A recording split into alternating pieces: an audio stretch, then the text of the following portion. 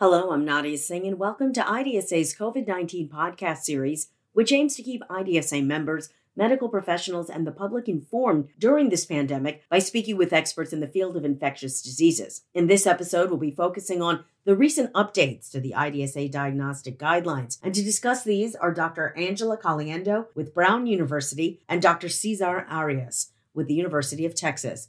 Both are IDSA board and COVID-19 testing guideline panel members. Thank you both for being with me. Dr. Arias, I'm going to start with you. Can you highlight the guidelines changes around acceptable testing specimen types? The guidelines have evolved a lot since the start of the pandemic, obviously, because people have become very innovative. The pressure to have new modalities of testing has increased. And of course, the ability to report these rapidly has also increased. So at the beginning of the pandemic, our initial recommendation was based on the data that the nasopharyngeal swab was the gold standard.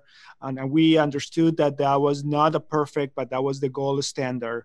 And after that, many publications particularly tried to assess other sample types that including oropharyngeals, different kind of nasal swabs, and saliva, which was one of the most important developments in the sample typing, because of course with saliva there was no need for intervention, although that brought some other caveats that we may discuss later. So we analyzed the data on these new types and tried to compare to the gold standard that was nasopharyngeal swab, that we understand is not a perfect sampling. When we analyzed the data, we saw that there is a good correlation and equivalence between these sample types, including saliva, taken either as a saliva sample or what we call coughing in the saliva, that perform a little bit better, and other sample tests. The one that did not yield the same equivalence was the oropharyngeal test alone, that was found to be less sensitive than the others. But in general, the other sample types were very equivalent, and that allows us to update our recommendation and suggest those sample types for convenience.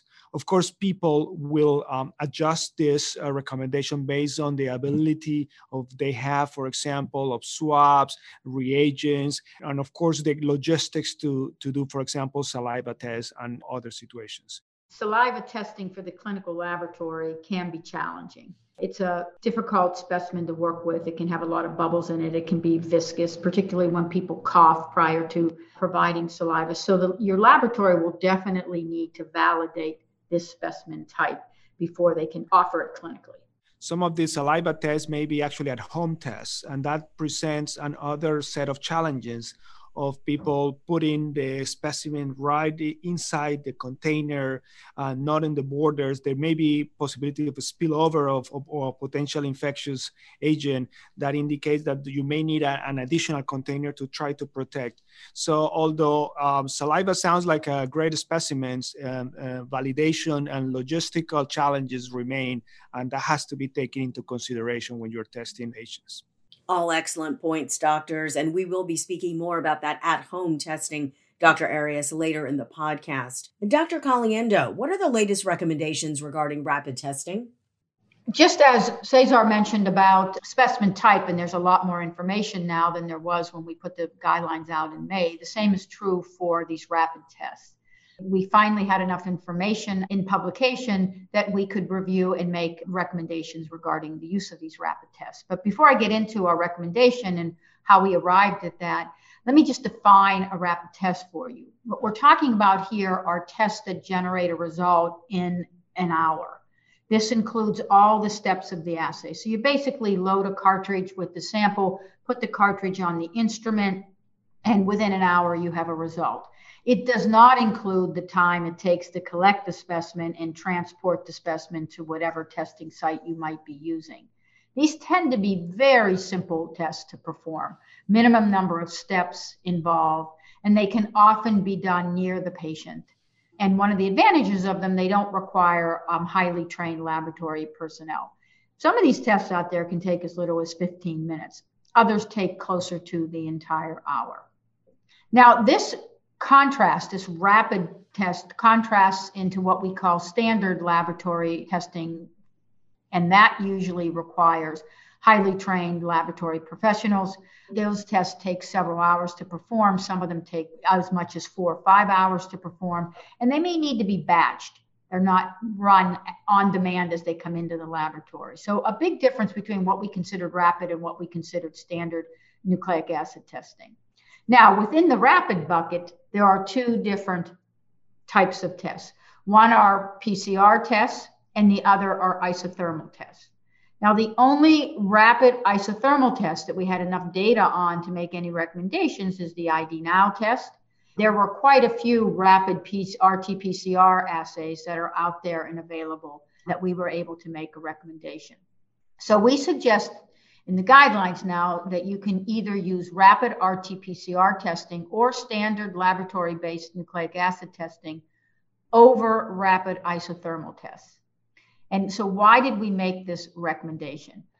Well, there were, as I said, quite a bit of literature out there, and some of them looked at multiple tests in a single study where they used the same specimens and they maybe tested 3, 4, 5 different assays.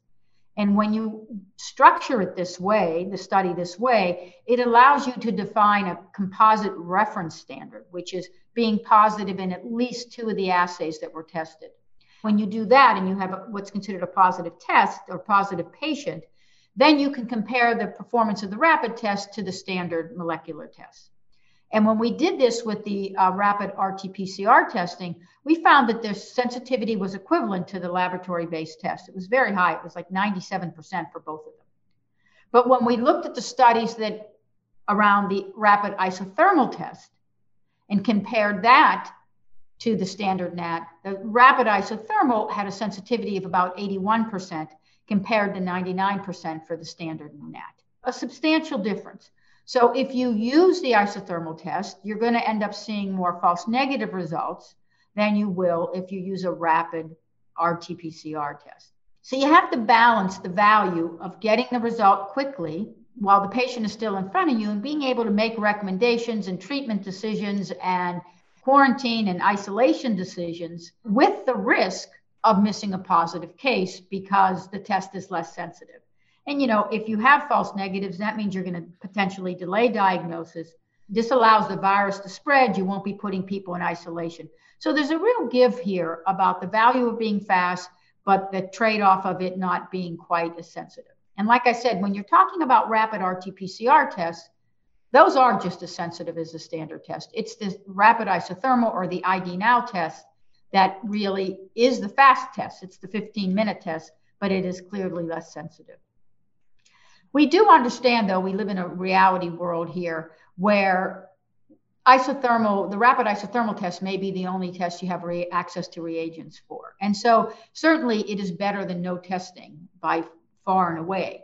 So you may find yourself in a situation where you have access to the test and you're going to use it. You just have to know that if you have a very high clinical suspicion of someone having COVID and they test negative on the rapid isothermal test, that if you have access to either a rapid RT-PCR test or a lab-based PCR test or TMA assay, that you should back that negative rapid test result up. Or if you're testing in a really high prevalence or even a moderate prevalence, the negative isothermal test ideally should be backed up with either a rapid RT-PCR or a laboratory-based NAT. Now, I will make the comment that the vast majority of these studies are done in symptomatic individuals. There's very little data on asymptomatic individuals. And there's literature out there that says the amount of viruses can be similar in symptomatic and asymptomatic patients. There's also data out there that says asymptomatic patients have less virus. So you just have to keep that in mind if you make the decision to use these rapid tests in people who are asymptomatic. And the only other comment that I'll make is that we only had data on the rapid isothermal test was the ID Now test. And we really need data on other assays that are out there that are these simple, easy to use isothermal tests other than the ID Now. This time, at least the panel decided to be a little bit more stringent in defining a positive case. And we use in some of these analysis some composite endpoint that included a test, but also a symptoms compatible. and that will allow us to just test more specificity and sensitivity in a more precise way, although with the limitations of the data out there. IDSA and the CDC present the COVID-19 Real-Time Learning Network, timely COVID-19 information curated by clinicians for clinicians. Be the first to know. Visit IDSA's COVID-19 Real-Time Learning Network for the latest COVID-19 resources for the frontline healthcare community. Go to covid19learningnetwork.org. Excellent points, doctors. Thank you for sharing your extensive research on this topic. Dr. Arias, I'd like to stick with you. What role does antigen testing play here? Yeah, very hot topic right now. The first thing I want to say is that we are actively working on produce some guidelines on antigen testing. There has been an explosion of data on antigen testing, and we are working very hard to try to get you updated on the antigen testing. So antigen testing is a very attractive modality for some of the reasons that Angie mentioned before. In terms of both making rapid diagnostics, so the majority of these tests use the nucleocapsid protein of the virus that is usually shed early in the disease, so you can identify people early, and it take minutes. Some of them really, just a few minutes to do it. And also with the use not only in symptomatic patients for diagnosis, but of course as a public health tool potentially to do screening in asymptomatic population and rapid screening on asymptomatic population. So there is a lot of interest in companies to develop this antigen test. And last time I checked over the last weekend, and today is a Monday, there were about 12 EUA approved antigen tests. The majority with different modalities that include lateral flow and others techniques to detect mostly the nucleocapsid protein. The main caveat of this test is, of course, the accuracy and the lack of sensitivity of this test. Some of these tests look good and they are good data. But others, the sensitivity of parameters are not that great. They all have better specificities, so the possibility of having false positive is low. So that could be used as an interesting first step. But it is clear that this antigen test may have a role. And there's probably at the beginning, without having a very good test, you probably need to pair that with some nucleic acid tests. So for example, patients that are in a high prevalence or are with high clinical suspicions, which you have availability of an antigen test, and the test comes up negative, you probably want to confirm that with a nucleic acid test or something, because it's there in that scenario where the antigen tests are somehow limited.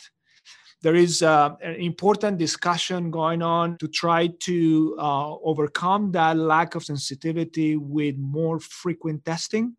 There are some modeling tests data that suggest that frequent testing can potentially overcome that lack of sensitivities. I'm not fully convinced that that's a strategy that has been validated, particularly at a home testing where human behavior is involved. And as we know from other things, people don't tend to follow the rules exactly, and that could potentially cause problems. And that has been seen in instances where these strategies have been implemented.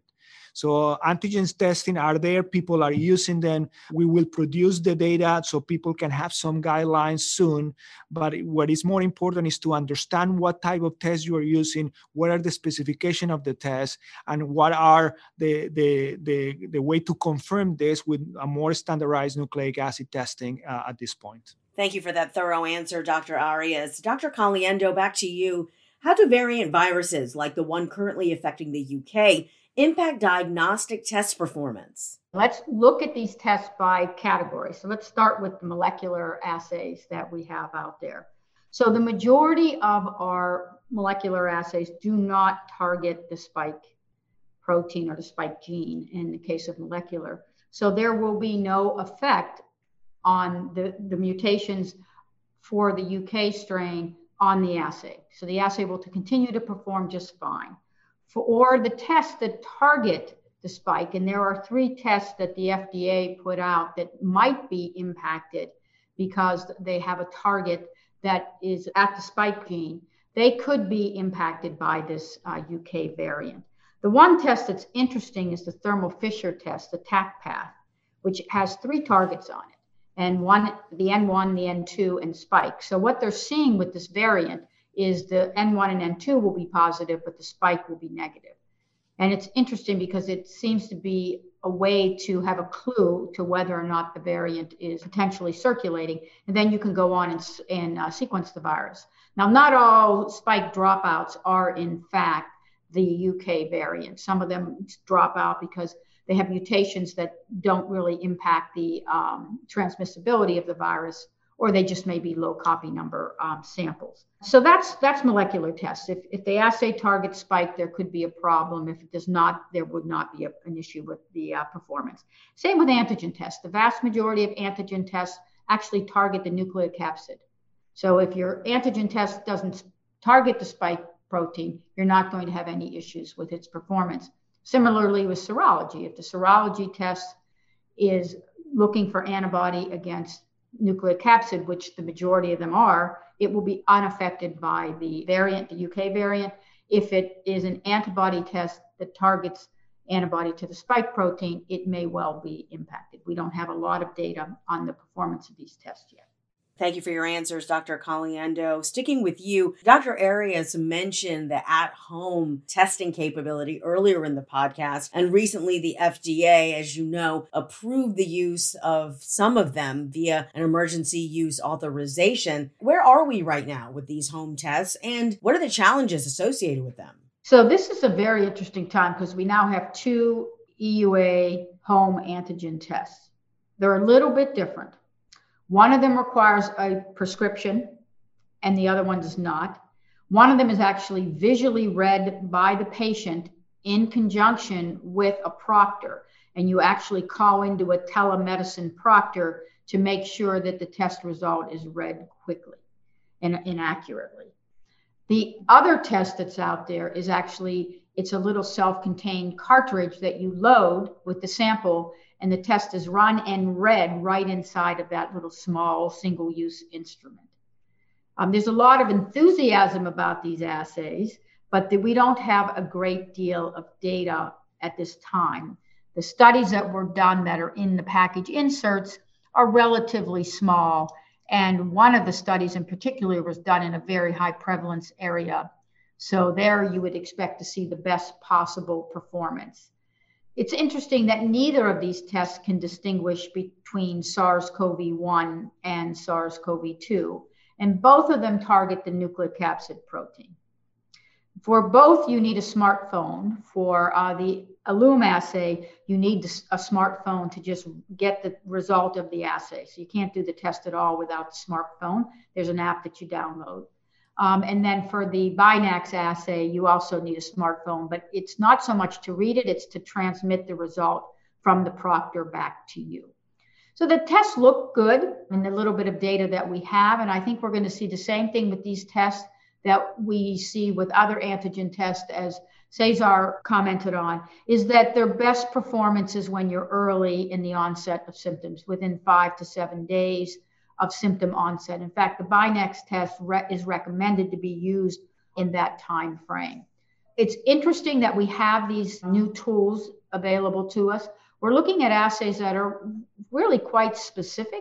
The challenge will be more of their sensitivity and making sure you get them early in the course of infection. But it's also going to be very challenging. How well will these perform when we release them to people at home? Can they follow the directions? Do they understand how to interpret the results? What does a negative result mean when you have symptoms that are very consistent with COVID? Obviously, we understand you should go and get a molecular assay, but everybody may not have that realization. And remember, the cost of this is going to be totally on the patient. And that's going to be impactful on who actually can afford to access this type of testing. So I think we're in a very interesting time. It's fascinating that 2 companies were able to get technology that is simple enough that it could be EUA receive EUA clearance for use at home. That's promising, and I think we're going to see these technologies continue to have a role in diagnostics moving forward, even after the pandemic. I just wanted to highlight what Zhanyi said about the most vulnerable populations, particularly the minority populations in which this virus is a big deal. And those, in theory, will be the ones who will benefit more of this test if they were affordable and accessible to this, because of the cost and the limitations in the technology, where those tests, deploying those tests is going to be very challenging. And that will be where the strategies to try to bring those tests to these vulnerable populations will be most impactful to control the epidemic. The unevenness of this epidemic is clear, not only in the symptoms, but also in the diagnostic field. At this time, I'd like to open the floor for any further discussion. Dr. Caliendo? It's just a very exciting time for diagnostics. We've seen the field move forward dramatically with different technologies and these rapid tests that are so simple to perform, and now having home testing. So there's a lot that has come out during this pandemic that we will see impact diagnostics for years now moving forward. With the introduction of the vaccines, for example, there may be new data about serological tests and all this that we will be addressing. But I fully agree with Angie about the excitement and the ability to potentially develop new technologies and have more data to be more concrete to finally end this pandemic. I'd like to take this time to thank Drs. Arias and Caliendo for their time, participation, and expertise. For the latest information and resources on the COVID-19 pandemic, visit IDSA's Real-Time Learning Network, covid19learningnetwork.org, and tune in next time as another diverse panel of medical experts discusses the latest on this rapidly evolving pandemic. The views and opinions expressed here are those of the presenters and do not necessarily reflect the official policy or position of the Centers for Disease Control and Prevention. Involvement of CDC should not be viewed as endorsement of any entity or individual involved with the podcast. I'm Nadia Singh.